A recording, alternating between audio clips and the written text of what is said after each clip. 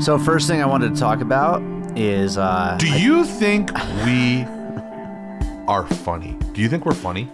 Like to other people outside of our little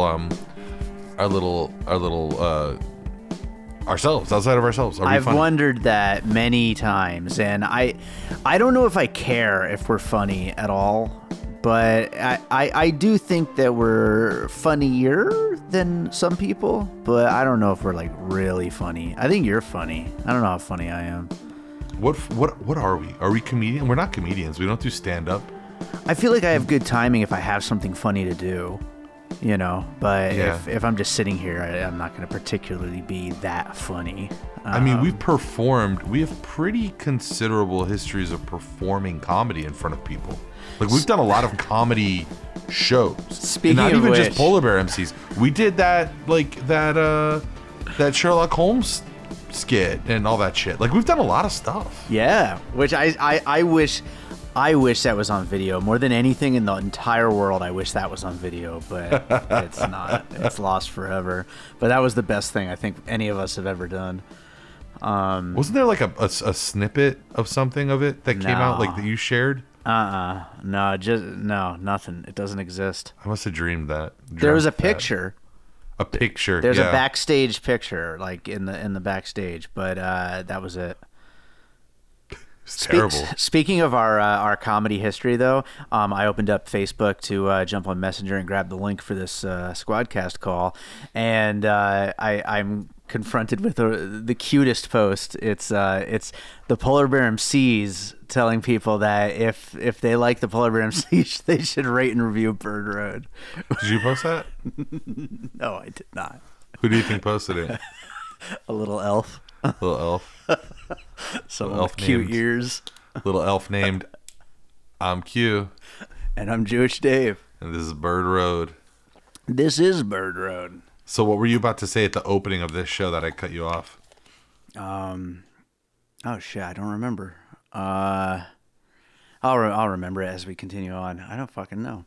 I see people who I think of as podcasters first, right? And then I realize that they do have history in stand-up comedy. And they're the people who I think we're like our show is like the closest analog to. Like the two specific examples are wildly different.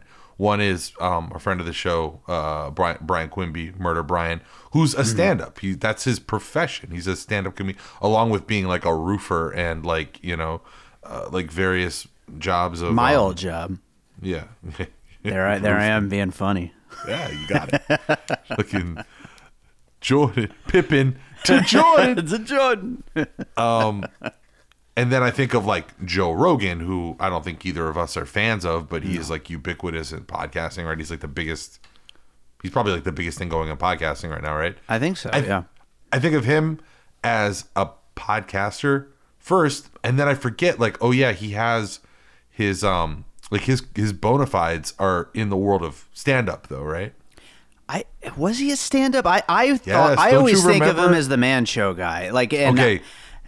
I assume Wait, he was Joe on Rogan. radio. You think of Joe Rogan? Joe Rogan wasn't on the Man Show, was he? Yeah, he was on like the second. he was on the shitty second iteration. version. Yeah, yeah, and that's No, what I was I thinking. think of I Joe don't Rogan. remember who his co-host was though. I wonder if It anybody was remembers it was that. the best of all of them. It was not Corolla. It was the guy who is friends with Louis, who plays the dirtbag, who plays himself. Oh wait, was it Doug Stanhope? Doug Stanhope. Thank you. Oh, Yeah, fuck, goddamn, I you're can't believe I right, couldn't it remember. was. I couldn't remember Doug Stanhope's name. Shit. Jesus. Well, and to my credit, I don't think I ever watched it, so that's why I don't remember. But No, I know, but it's Doug Stanhope. Like he was one of our I know. favorite Yeah, people he's for a really great. long time. He's awesome. So like, all right, I think of Joe Rogan first from News Radio, which is what I knew him from, and then never saw him again until that viral video of him confronting Carlos Mencia. So that's how I associate him as like, oh, that. I guess Joe Rogan is like in the stand-up world because he was one of those people who, I mean, like stand-up comedians have these weird internecine like squabbles with each other. Sure, and that was yeah. one of them, right? They like, and as another one, Mark Maron, right? I think a lot of people who aren't stand-up fans might forget that Mark Maron is and I think continues to be a stand-up. Oh, absolutely. Yeah. And I mean, I was a fan of his like way, way back in the day. But yeah, I think most people know him either from the podcast or even his show or Glow or something. But I don't think a lot of people really would know his stand up because, and that's another thing, like, as long as we're talking about stand ups, but like probably like 90% of stand-ups are people that you would never have really even heard of because they didn't have like that one big special a year that really breaks out, you know. Not many stand-up specials actually go very big to like actual major public notice. Yeah, beyond being just like a generic fan of stand-up, I have no interest in that. I don't mythologize it. I don't even think as much as you do. And I mean, like, I love stand-up still. yeah, but there's also this thing where it's like there's loving stand-up, but then there's like loving the industry of stand-up and like the like the inner workings of it, and yeah, watching drama about stand-ups I think is the saddest shit in the world. And well, let's put it this way. We were cleaning out the garage, my parents' garage, and I found an ashtray from the Comedy Store, and I got really excited. I was like, I'm keeping this. This is not getting thrown out. You know, I went to the Comedy Store last year. Did you? Oh, yeah, you told me you saw Kevin Nealon, right? Yeah, I saw Kevin Nealon. He surprised everybody. It just blew everybody away. Was 4 times funnier than anybody else that was on the stage. He's great. I saw that crazy, what's that guy's name? Joey something, the Cuban guy from New Jersey. Oh, I think I know what you mean, yeah. Yeah, he's like the fat Cuban guy. I don't know. See, just me like not knowing these, I mean, like Kevin Nealon's name I know, but like not knowing that guy's name, who I'm sure every like passing, you know, passive fan of stand-up knows who that guy is. I forget his fucking name. But like that shows my ignorance of it. My point in bringing this up is I'm wondering if, as I look at our show and I see that it shares a lot of alleles, you know what an allele is? It's like the paired off genetic chromosomes. It shares a lot of like of genetic material with shows that are fronted by stand-ups. Mm-hmm. People whose backgrounds are in stand-up, right? I wonder if that's the missing link for us, that we're not funny. Yeah, I mean, that would help. I mean, I think overall it would probably help. The question of whether we're funny or not got me thinking of like, what are we? Are we supposed to be funny? Are we two guys who like know a little bit more about politics and news than the average person? Well, I mean, let's remember that I don't know shit about that stuff. So that's, but that's a problem. You are an activist. Like, you literally go to events and do things. I mean, yeah, like, I kind of have to, though. I mean, you can, and you should rightly minimize your participation in those things and like your effectiveness in doing them, because you're basically just an extra 200 pounds that gets dragged to these things. But you still do them. You get credit, dude. You show up. Let's be clear. 206 pounds. How much do you weigh now? 206. Damn, that's so skinny for you. I know. I was 278 last year. Damn. I'm really not looking forward to the like Jewish Dave died episode. I think my blood pressure is dropping a little bit. I've been getting dizzy, but is that okay? I mean, did you already have kind of high blood pressure and now it's going into good range? Or? No. I had great. You're going into low blood pressure range. Yeah. So what can you do? Salt? Eat salt? I got to start making a mixed drink of water and salt and magnesium and some other stuff. Mainly a bunch of salt. Yeah. You're like an aging puppy. Like, you start having to like manufacture all these concoctions to keep you balanced out. They're delicious, like, his weight's getting too high. We got to do something about that. But he, first of all, when that happens, the problem with Jewish Dave is that if he kept that weight on for a few more years, he would start to damage his hind legs and he wouldn't be able to get on the couch. My patellas. Your patellas might start showing some wear and tear. Problem is, we do that, blood pressure drops. So we got to give him like a little solvent, a little soluble mixture. to balance all that out. That's great. I didn't know that you were I haven't seen you since our last live show. And I want to see you again really soon, but Yeah. I don't know when that's going to happen, but I'm hoping for a live show in Vegas this year. yeah, we got to work on that. Speaking of live shows, maybe at the top we should talk about, I got to announce this on social media, but no tickets available. Just show up. Lifehouse Little Havana, our live show, the end of Miami, which the actual environment has been trying to end on its own with numerous delays related to mostly weather and stuff like that. It's going to be me co-hosting with a friend of the show, Jerry Ionelli from Miami New Times, and a slew of guests. We had a little flux in the guest roster, obviously, because we had 6 people booked, and they were all available on that day in May. They're not all obviously going to be available on the same day in June. And next week, I think I'll be able to say the confirmed yeses and nos. So, look forward to that. Check the Facebook page. There's an event listed out. And what's the date of it? June 19th. Beautiful. Dave, meanwhile, my favorite, and I shared this on social media, I think on all the channels, but my favorite piecing it together so far probably was the one that you just did over the weekend. Talk about it. Yeah, it's funny that it doesn't really fit the piecing it together format. Not at all. Completely breaks willfully just destroys the format. Yeah, but it had to be done though. Obviously, friends of ours all know that Elton John is a customer of my family's record store, Wax Trax, and he's been in dozens of times and emails with my dad almost every day practically. And so, of course, my parents and I went to see Rocket Man, the new Elton John biopic, which was great, by the way. Very happy to say, because I was very worried it was going to be like Bohemian Rhapsody, and it was not.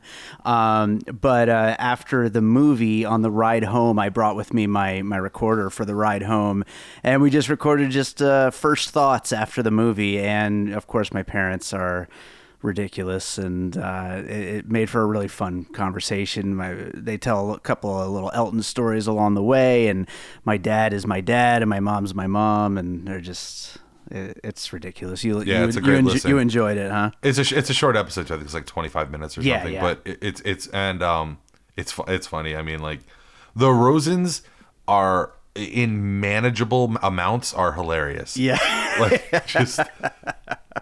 It's great to hear them, but like to just not necessarily have to interact with them, which is the reason I maintain that they need their own show, because that's the perfect entry point for anybody with your parents. It's true. That's the most recent piecing it together. Check that out too. Absolutely. How about this? I've been thinking about this question of like what makes a good podcast. And I don't want this to be like a super meta episode about like the podcast and like what it's about and shit. But I'm thinking of like, as I was thinking through all of those elements or alleles, as I said before, the genetic pairings of like what makes a good podcast and what makes you listen through, and then like what do we do? What do we maybe not do?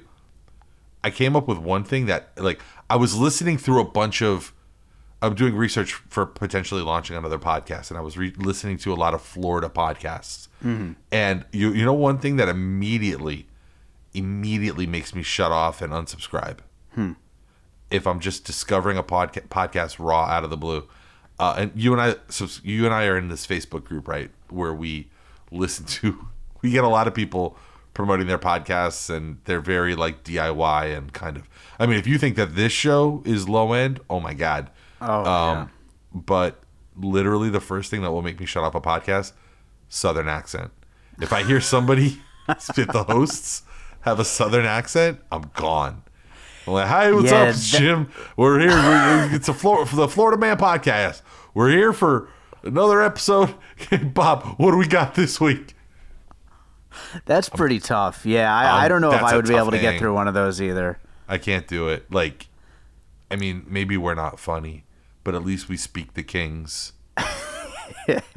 Well, I mean, any podcast really is a big commitment to sit for 30 or 40 or even an hour listening to people talk into your ears. So, I mean, they've got to have at least okay voice.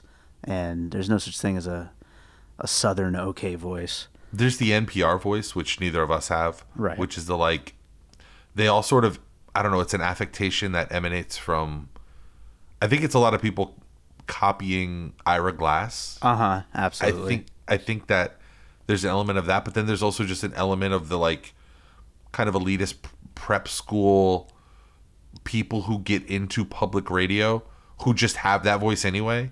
So like they are just Ira Glass, and it's not like they're consciously copying him. They just, that's how they sound. You know? They've been in, grant protected newsroom positions, like fake newsroom positions in like public media for, I don't know, 20 years or something. And they just end up kind of talking like this. And this week we found somebody who was the first person to eat bread in New Jersey or something. Like, it was, what the fuck are we talking about? So yeah, what are the things that you don't like when you hear? Is it me? It's not you. I'll tell you what I don't like. My two biggest problems are rambling. I can't stand when they're like just going on and on before getting to what the podcast is supposed to be about, like whatever the main subject is, and then really, I mean, having a main subject. Got it. Okay. Yeah. And then the other thing is, I mean, I hate to be like a stickler for this, but quality. Like it's really difficult if it's not at least just like a baseline okay quality. It's gotta sound all right. It doesn't have to be, all SM7Bs and perfectly treated rooms and nicely edited and perfect, but it's got to at least sound all right. Yeah, and like, I mean, you rule out literally 99. I know. 0.5% of all podcasts with that qualification. Sorry, guys. I mean, it's true. Like, yeah. I don't know if the barrier is so high. I mean, do we really sound much better now than we did when we first started? I guess we do. Yeah, I think we do. Yeah. Well, also we've gotten bad. Yeah, we've gotten a lot better too with our like dealing with these long distance recording apps. Like they are all still terrible, but we've worked around them a little better now. I should say, people are probably hearing my cracking voice. I barfed my brains out the other night. I don't know why. It was horrendous. I woke up in the middle of the night. I had to make a sprint for the toilet. I didn't get the lower seat, the outer ring, up in time. So I spent a lot of time afterwards, and it was just an avalanche. It was a disaster. I never throw up, and I had, I don't know, like 4 beers, which is not very many for me. Like, I don't, I mean, like, I don't drink like I used to, obviously, but I don't drink nothing, and I don't drink nothing. I don't drink nothing. Hey, what's up? Welcome to another week of I Don't Drink Nothing. It's me, Q. I've got Presbyterian Dave on the phone. So, yeah, what you're hearing is one of the two manifestations of that random vomiting episode. And the other one is that I feel like I did 100 crunches. And it feels good. And I haven't been able to eat much since then. I feel good. I feel slim. Like, I wonder why people don't do... How come nobody's thought of just, like, throwing up to be skinny? I don't know. I mean, it seems like it would work, in theory. I can't see any kind of, like, drawback or anything. I don't know. Maybe I'm not thinking it all the way through. I gotta say, your voice sounds completely normal. Really? So, yes. I feel like the last syllables of some words like dropping out. Like when I finish a sentence, like the last syllable drops out or something like that. You got like a form of vocal fry? Yeah. It's like it's involuntary vocal fry, because I contend that all the millennial vocal fry is a plea for attention. Yeah. Well, you know what? Now that we're talking about it, before we get on our first topic, you do kind of have vocal fry. Like I do? Yeah. Explain to the people what as you try to edit me sometimes or try to like fix my audio, like what, like you said that I have like highs and lows, like my highs and my lows are too high and too low, or like how did you explain it? Yeah, it's almost like two voices being mixed together. You've got like a deep bassy voice, and a high vocal fry type voice, and you can hear them both. Like if you really listen to your voice, you hear both of those voices, and they mesh into one voice because it is just coming out of one mouth. But it's very interesting. It's an interesting voice. I don't think it's necessarily a bad thing, but it's certainly unique.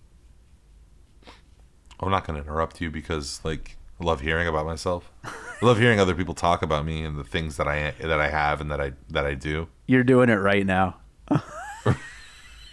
You're doing the voice. I'm smiling. I'm so narcissistic. Like the fact that I care. This is a narcissistic world. It is. I was thinking about that lately as we move into my next 5 minutes of material. As I slowly begin this thing where I'm going to try to become a stand-up comedian. You guys notice how narcissistic people are? Hey, world's narcissistic, am I right? You know what I'm talking about. Especially this guy. Oh, this girl over here is booing. Wouldn't it be funny if you just got raped right now? No, Daniel Tosh. You know what I didn't know? Daniel Tosh was a news writer down here in Miami for a long time. Like he was by the way, just in case anybody's wondering about that horrible rape joke, that wasn't mine. That's like a very famous Daniel Tosh joke that like got him, I don't know, like what's the temporary version of canceled? Like semi-canceled? I don't know. Yeah, I've always wondered about why he's never gotten canceled. I mean, I used to like him. Well, he did. He did lot. for a minute. Like, right? He was like the text of. Yeah, but his show's still on the air. Like, yeah, but like But I mean, he's got a Vegas show like at like 5 months a year or something. Like, he's doing fine. It's interesting that his career hasn't really. I guess it's almost like, and I don't think he's conservative or anything like that, but. It's almost we talk about like trumping it, like it's almost like he's doing that. Just trump your way through it. Yeah. It's like your football coach when you sprain your foot and he's just like, I'll rub some dirt on it, just walk it off. Yeah. He just walks it. This goes back to my thing where I with the whole, not just Me Too, but any kind of like cancelable moment, like any moment where like a celebrity or somebody of renown is facing cancellation. Mm-hmm. Just if as long as your audience and the consumers for the thing that you make, as long as the Venn diagram is small enough of them with the kind of people who would actually like care about that, right? You're going to be fine. Yep. Like the people, whoever. Let's say that there's still 1.5 million people in this country that tune in for Tosh.0 whenever that airs. I mean, as long as that 1.5 million people don't give a fuck about cancel culture and social justice shit, I mean, Daniel Tosh will just be on forever because I'm sure his show gets better ratings than the fucking Daily Show or whatever garbage they're putting on now. We actually promoted Daniel Tosh's first CD back in the day. I was one of the artists that I promoted. Oh yeah, I remember that. We used to promote stand-ups. We did. I guess we were kind of stand-up adjacent because we were promoting David Tell, and we had what was the other? The other CD? We listened to it a lot. Well, also Jim Gaffigan. I don't know if that's what you're thinking. Gaffigan. I think the very first Gaffigan one. Oh, Mike Birbiglia, Dane Cook. Dane Cook, I remember. Mike Birbiglia, I don't remember that, but yeah, all of those, and there was a couple others too. But yeah, back there was also that weird comedy festival that they did like 1 or 2 years here in Vegas, and then stopped it. But we'd be out there, promoting these comedians that were at the time up and coming. Yeah, at the time, like David Tell he had been around for a while, and he had been on TV for a couple of years, but he was still like, I mean, he's an old man now, and back then he was like, I guess fresh shit. Yeah. It's weird looking at old David Tell videos because it's hard to imagine him young. He just seems like an old man. I just feel old now thinking about David Tell. Yeah. And how I mean, he can't be that much older than us. Yeah, I think he's probably almost 60.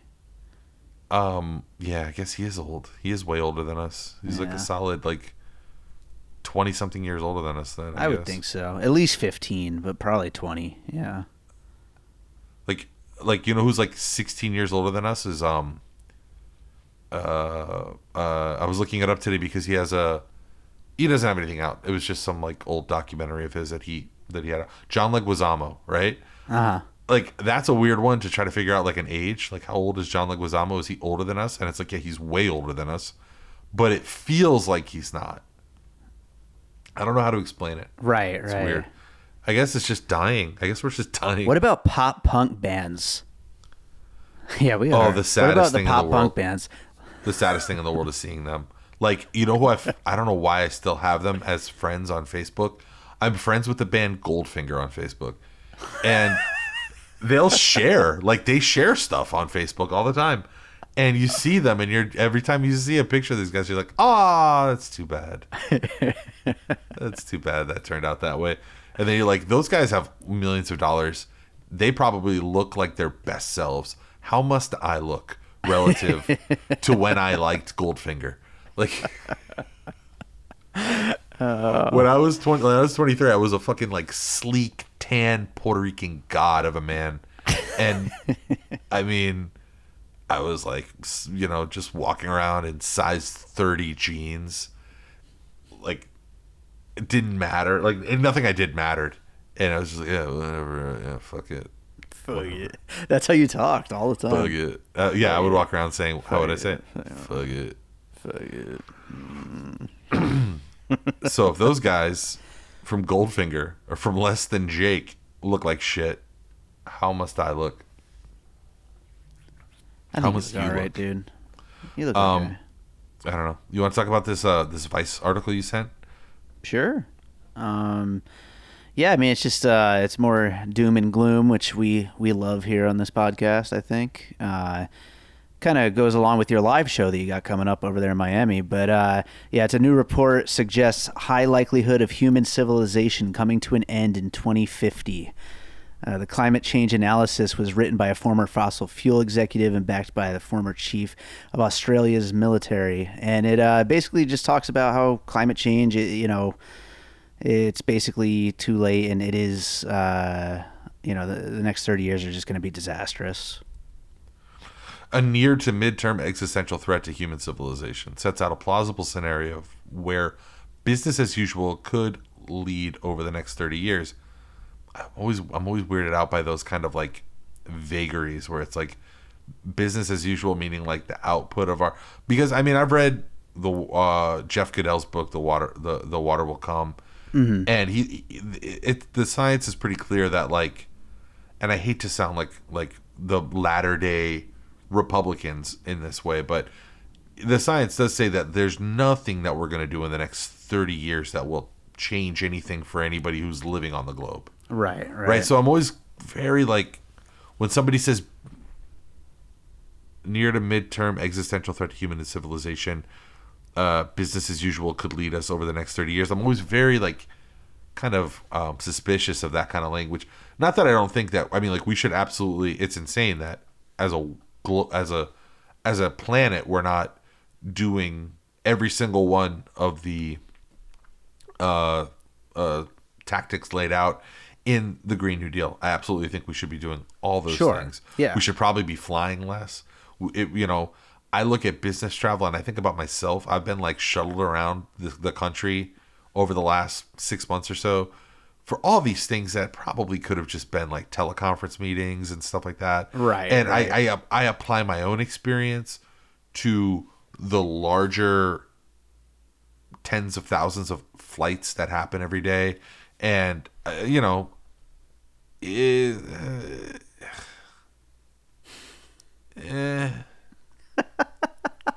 what are you gonna do?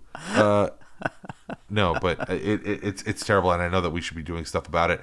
I just wonder, there's a case to be made that for people like me, you, and every single person who's listening to this podcast, there's a point of diminishing returns on informing yourself about this stuff. Right. We already know this, and the people in our lives who have been told this and don't believe it, us telling them it isn't going to change anything. Right. We're at a real we're at a real like kind of crossroads where I think just like a lot of people need to die first. It fucking sucks to say that, But like a lot of people, first of all, I mean that in two ways.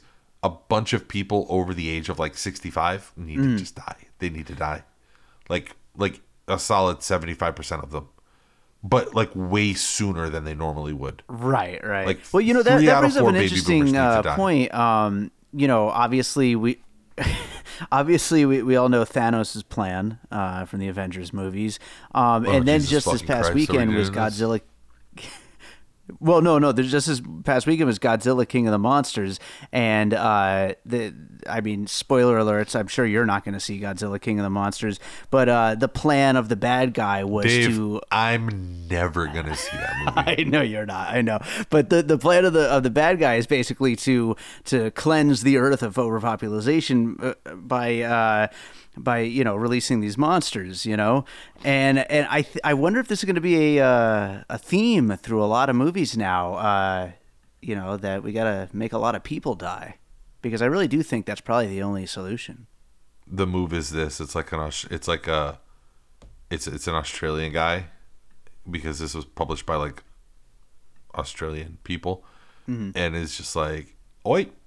Here to answer some questions and talk about some possible solutions for addressing climate change before the year 2050. Our single largest suggestion is we all have to eat our own poop. It's like, wait, what? Everybody has to eat their own shit. We've done the math. We know. We already know how this will play out. And while we are absolutely facing existential. This is New Zealand accent. I know. Well, I'm doing a New Zealand accent. It's a mix of New Zealand and like, JFK. You have to eat your own shit, and it's the only way out of this potential calamity. And then somebody stands up in the back like, that motherfucker's not Australian. That guy's from fucking New Zealand. Don't know what you're talking about, mate. Clearly, I'm from Australian. I'm from Australian. I'm from Australian. You can tell by this funny accent. People don't just talk like this. It's like, I saw that guy working at 7-Eleven. I'm pretty sure that guy's from New Jersey. Yeah, this is horrifying. What about my article that I shared with you? Where one of our favorite coming back to Florida because another existential thing that I like to talk that about our podcast that I think is worthy of discussion is like, how do we describe ourselves? Because in the first couple of years we've been like, this is a podcast about friendship, and I don't know if that's really borne out to be the case, right? But one of the things that we are definitely about is politics in Florida. And reading from the Miami New Times, one of Jerry's articles actually, is about, well, I'll just read it. Don't trample the rights of law-abiding milkshake owners who want milkshakes for self-defense. Over the weekend, some sort of Antifa-allied criminal threw what appears to be a cup of cranberry juice at Florida Panhandle Congressman Matt Gaetz. You might be tempted to laugh.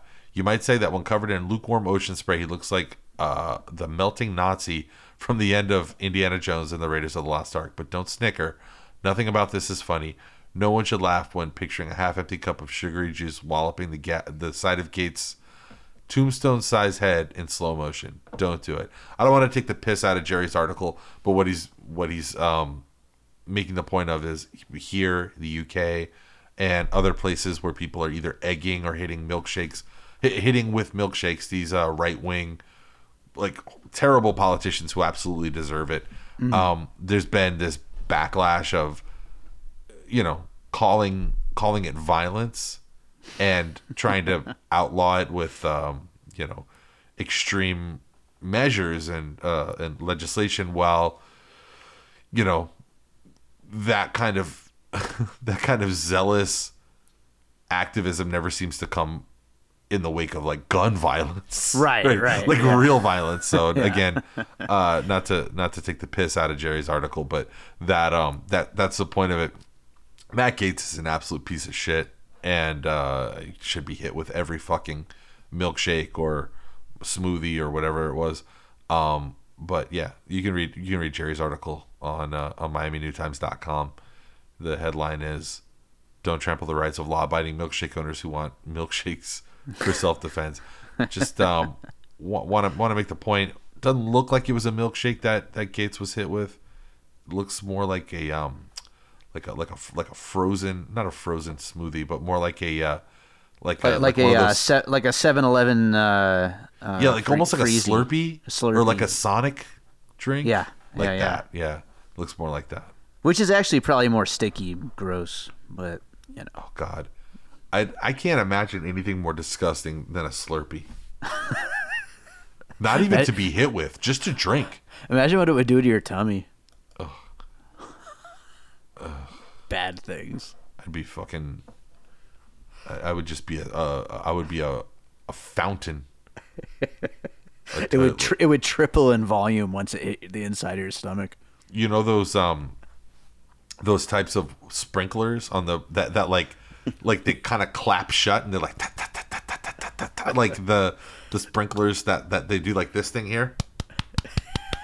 And kids play around them. And they're like it's like an uneven stream, an interrupted stream that gets slapped by like a little piece of plastic and like goes out in spurts. I'd be two of those. I'd be two of those, just blasting everywhere. If I got a fucking Slurpee in me, I see motherfuckers walking around on the street in the summer in Miami with Slurpees in their hands, and I gotta wonder how they got there. Like, what were the circumstances that led you to be? Here's a question. I know you're not a parent, and you never will be, and that's a very, very good thing. Yes. But imagine for a moment.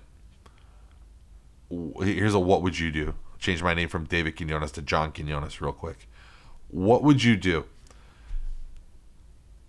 I saw today when I was driving home in kind of a sketchy part of town where the parenting standards are probably dictated by, the general lack of access to money, and, it's the way it is in the hood, right?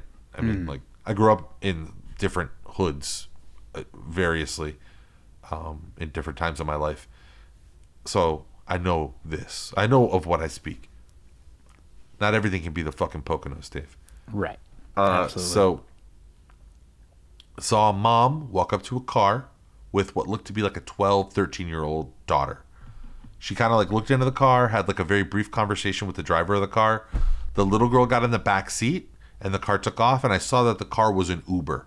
So this mom just put her daughter, who looked like maybe she was going to, I don't know, like a soccer practice or basketball practice or something like that. Put the daughter in the Uber. What's your thoughts about that? Like, that sounds like a terrible idea, right? Sounds like a terrible idea, but it also kind of sounds like back in the day when you put your kid on a bus or something like that. I mean, yeah, we did, but I mean, like, there was accountability with buses. Was there though? I mean, like, the bus driver had to be like a licensed driver with the city. Yeah, I suppose that's true. I mean, but yeah. I guess nobody getting on the bus had to be licensed, and who knew who was getting on the bus? I took public transportation probably starting at, like, not counting the school bus, I mean, like, city bus or subway, probably like maybe 9 or 10 or 11. I don't know. People say this shit all the time. You don't hear anything about this because you don't have kids, but I hear this all the fucking time, dude. Things are different now. Things are like, there's this constant refrain about things being different now. Right. And I kind of don't buy into it. Now, don't get me wrong. You're not going to catch me at fucking any point putting my kid on a bus or in an Uber alone. But I am an upper middle class person. I don't have to do that. And I live in sort of a suburban area, right? I think things are less dangerous now. And I think that pretty much every statistical, model that measures that kind of stuff suggests that the United States has become not just a little bit less dangerous, but like vastly less dangerous. Like, I saw this shit about, I haven't watched it yet, but I want to. this Ava DuVernay show about the Central Park Five. I don't know how much. I know you have that whole thing where you don't remember anything before 1995 or whatever. But like, Right. but do you remember any of that? Like that was big front page news when we were kids in the area of where we lived in like the tri-state New York area. Yeah. I mean, I remember it as a thing. I don't remember many of the details though. Yeah. So Central Park Five were five, I think black and Latino kids that were accused of a crime that they didn't do, raping this jogger in Central Park. Very famously, Donald Trump, then a well-known PR businessman, like guy who was like out there, on the front page of the National Enquirer, creating stories about himself to boost his brand. Very famously, took out a full-page ad in the New York Times, saying that this case is a perfect example for why New York should bring back the death penalty, which, sure made him look silly, years later when it turned out that those kids were exonerated. And thank God that we never put any trust in that man for any important stuff in the future. The end. So, but like if you throw yourself back in that moment of the early 90s, there was that crime was bad, like really bad. Violent crime was out of control. The whole, super predator leitmotif had sort of started to trickle into the consciousness. I mean, there was various versions of the crime bill. Ultimately, Clinton passed his crime bill, which was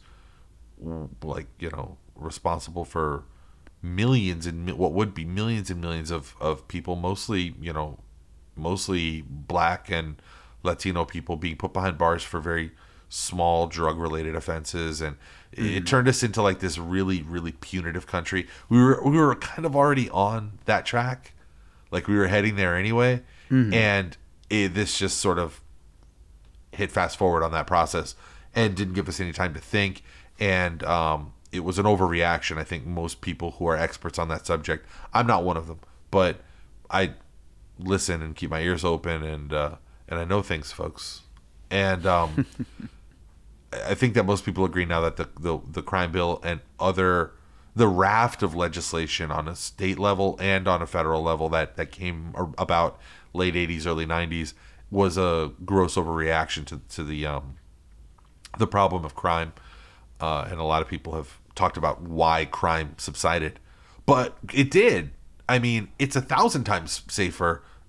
Not a scientific measurement, but it's like 1,000 times safer now than it used to be. People aren't murdered. I mean, like, I don't know how to explain it to people who are in their 20s that when we were kids, people were like gutted in the street and murdered for no reason. And that like, we also came up at the time during the time of DARE, right? I don't know, you were in DARE, right? Sure, yeah. And they told you that smoking weed one time could kill you? I would say that DARE actually was pretty successful with me anyway, because when I met you, you were still brainwashed of DARE.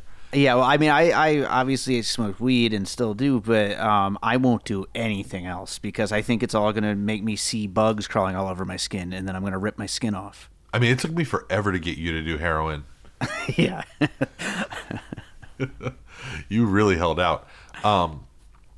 So, yeah, I don't know where I'm going with this. It's just I was just along for the ride. I don't know either. What else is new? I remember what my point was about narcissism earlier. I saw recently, every once in a while, one of these things will pop up still. Even like there was a month. No, I'll give it more than that. There was like a half year, a 6-month period in 2015 where everybody was using Bitmojis.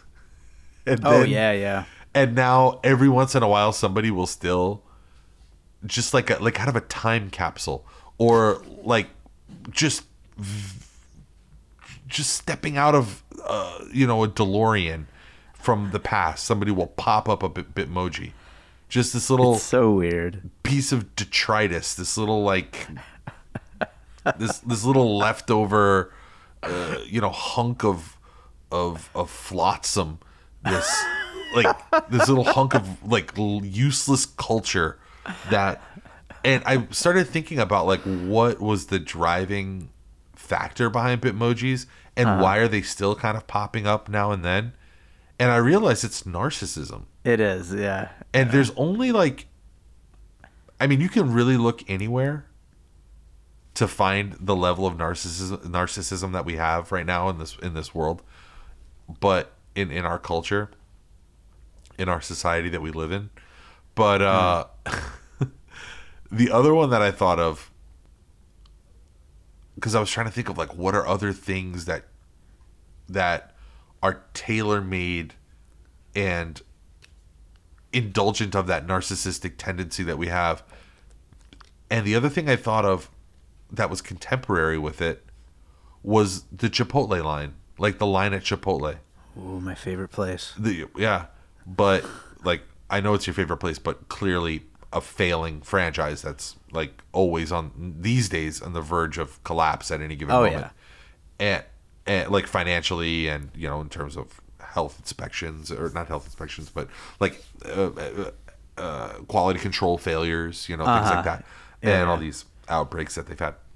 But you walk into a line you walk into Chipotle, and you walk in and you see the line of people waiting to make their very that don't trust the guy behind the counter to make a burrito for them, need to tell them the exact measurements of every single exact ingredient. That need to customize that order in just their way. Can't just walk in. Went to a Mexican place named Jacalitos, which is 1,000 times better than Chipotle here in Miami. And sat down, ordered my tacos. Last week we went for work, lunch at work, right? I order from this place too for dinner sometimes.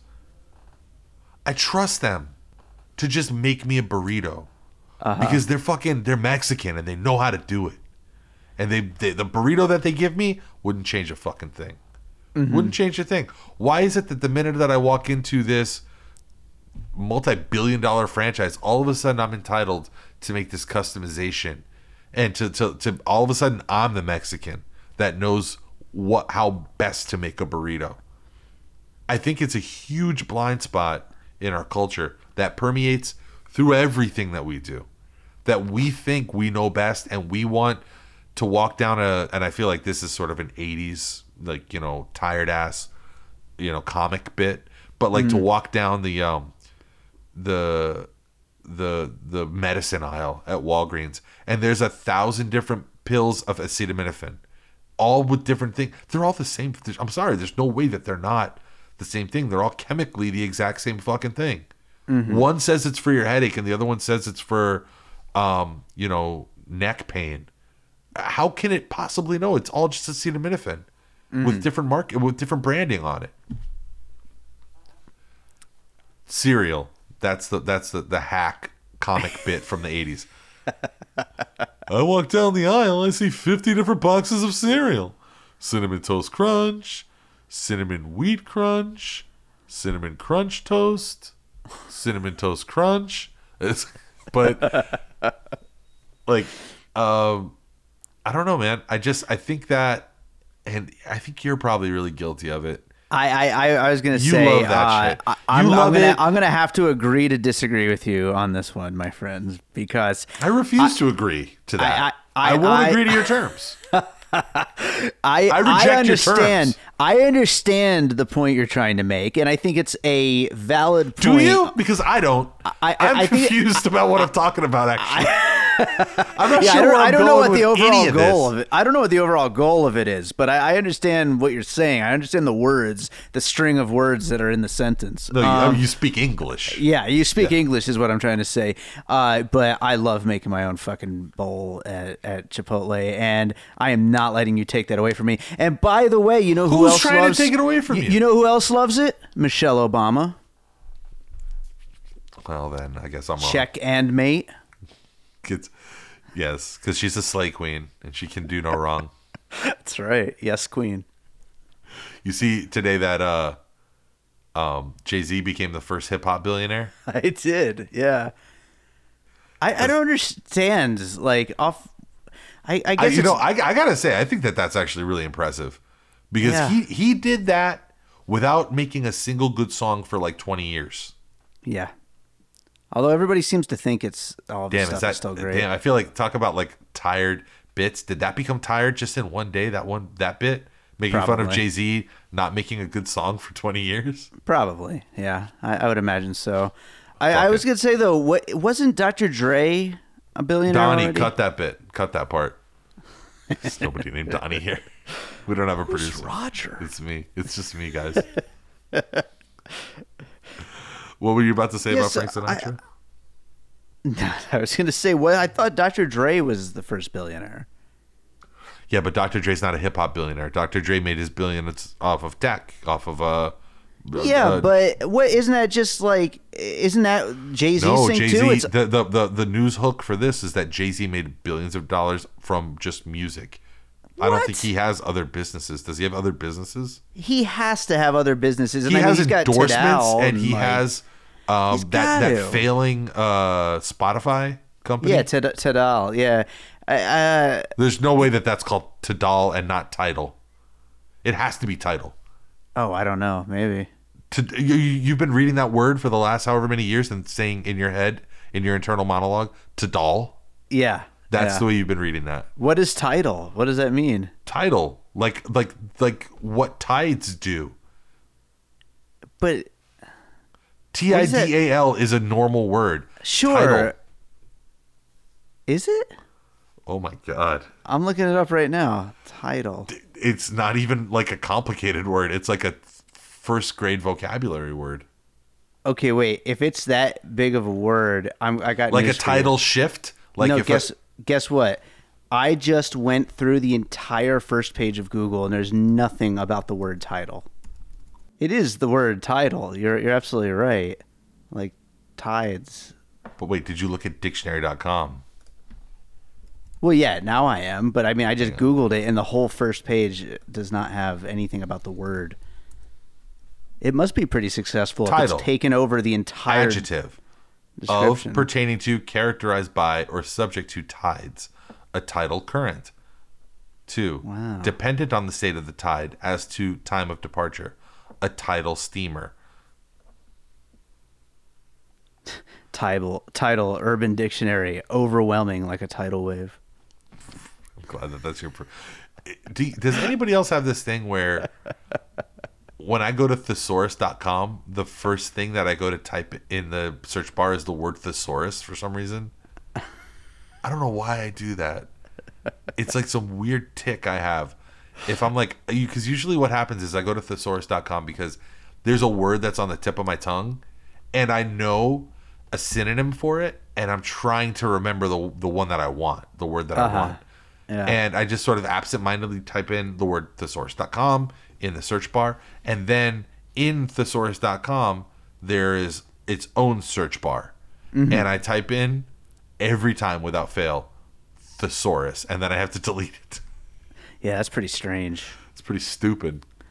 I'm gonna have to read one of these articles after we're done with this. I'd like to know what this hook is with Jay-Z becoming a billionaire, because it really does not seem like it could possibly be off his music alone. He doesn't like have that much music. Yeah, and why now? Like, why Yeah, not? and why now? He hasn't why had an not album in like 2 2003? years.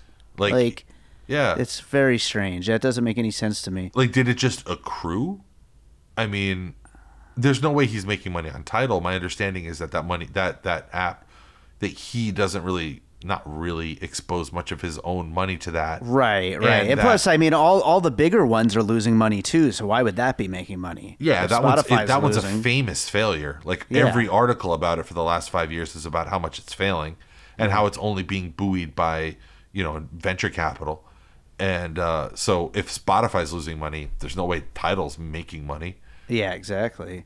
Yeah, I don't know. I'm gonna have to read that. 'cause Somebody it's- asked me a great question the other day, and I could not fucking figure out for the life of me the answer to it.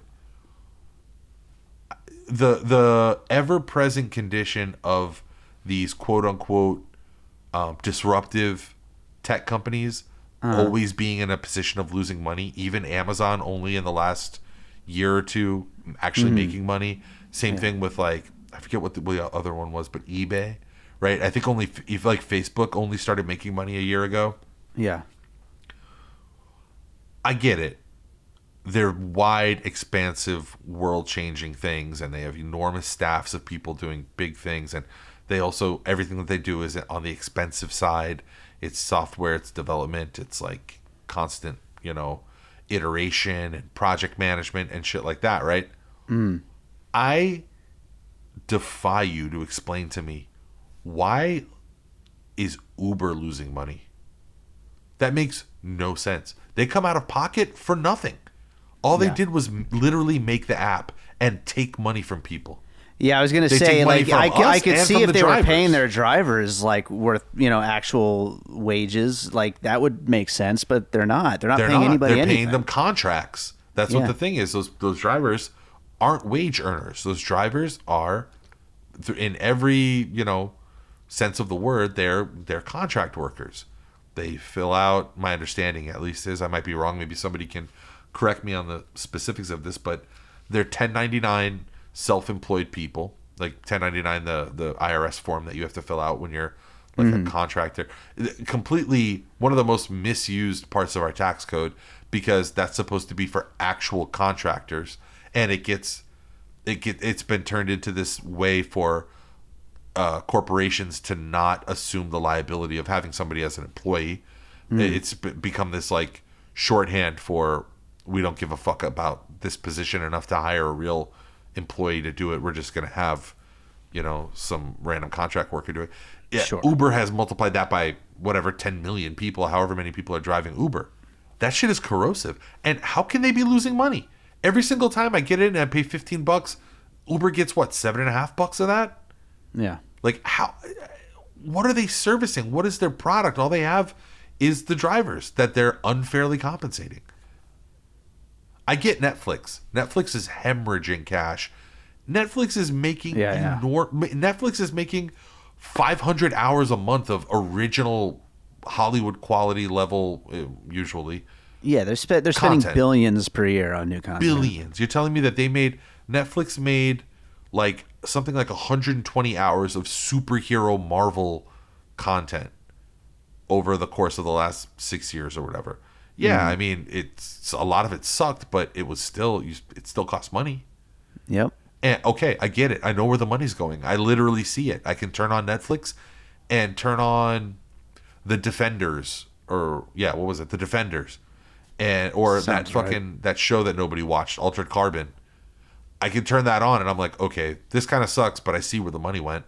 Like, people are being paid for this, and there's production houses and studios and actors and actresses and best boys and shit like that getting paid, that are out there, and if you're going to go in debt, fuck it.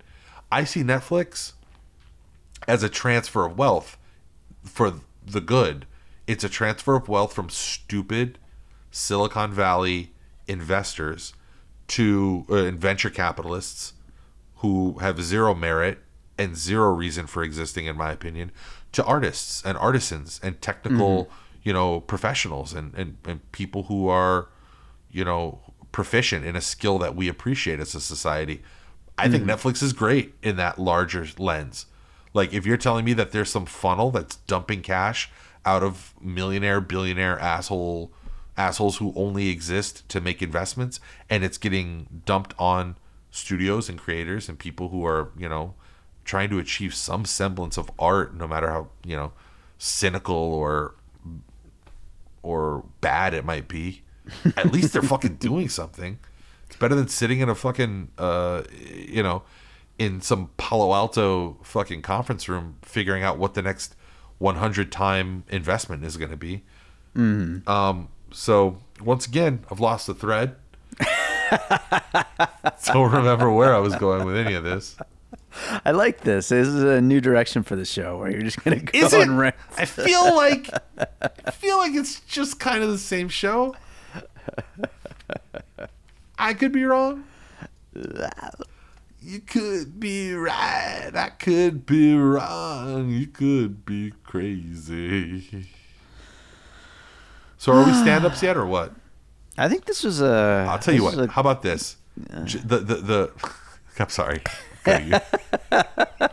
Usually you do a better job of hiding it when I do what I just did. But that time you let it slip. You're like, ugh.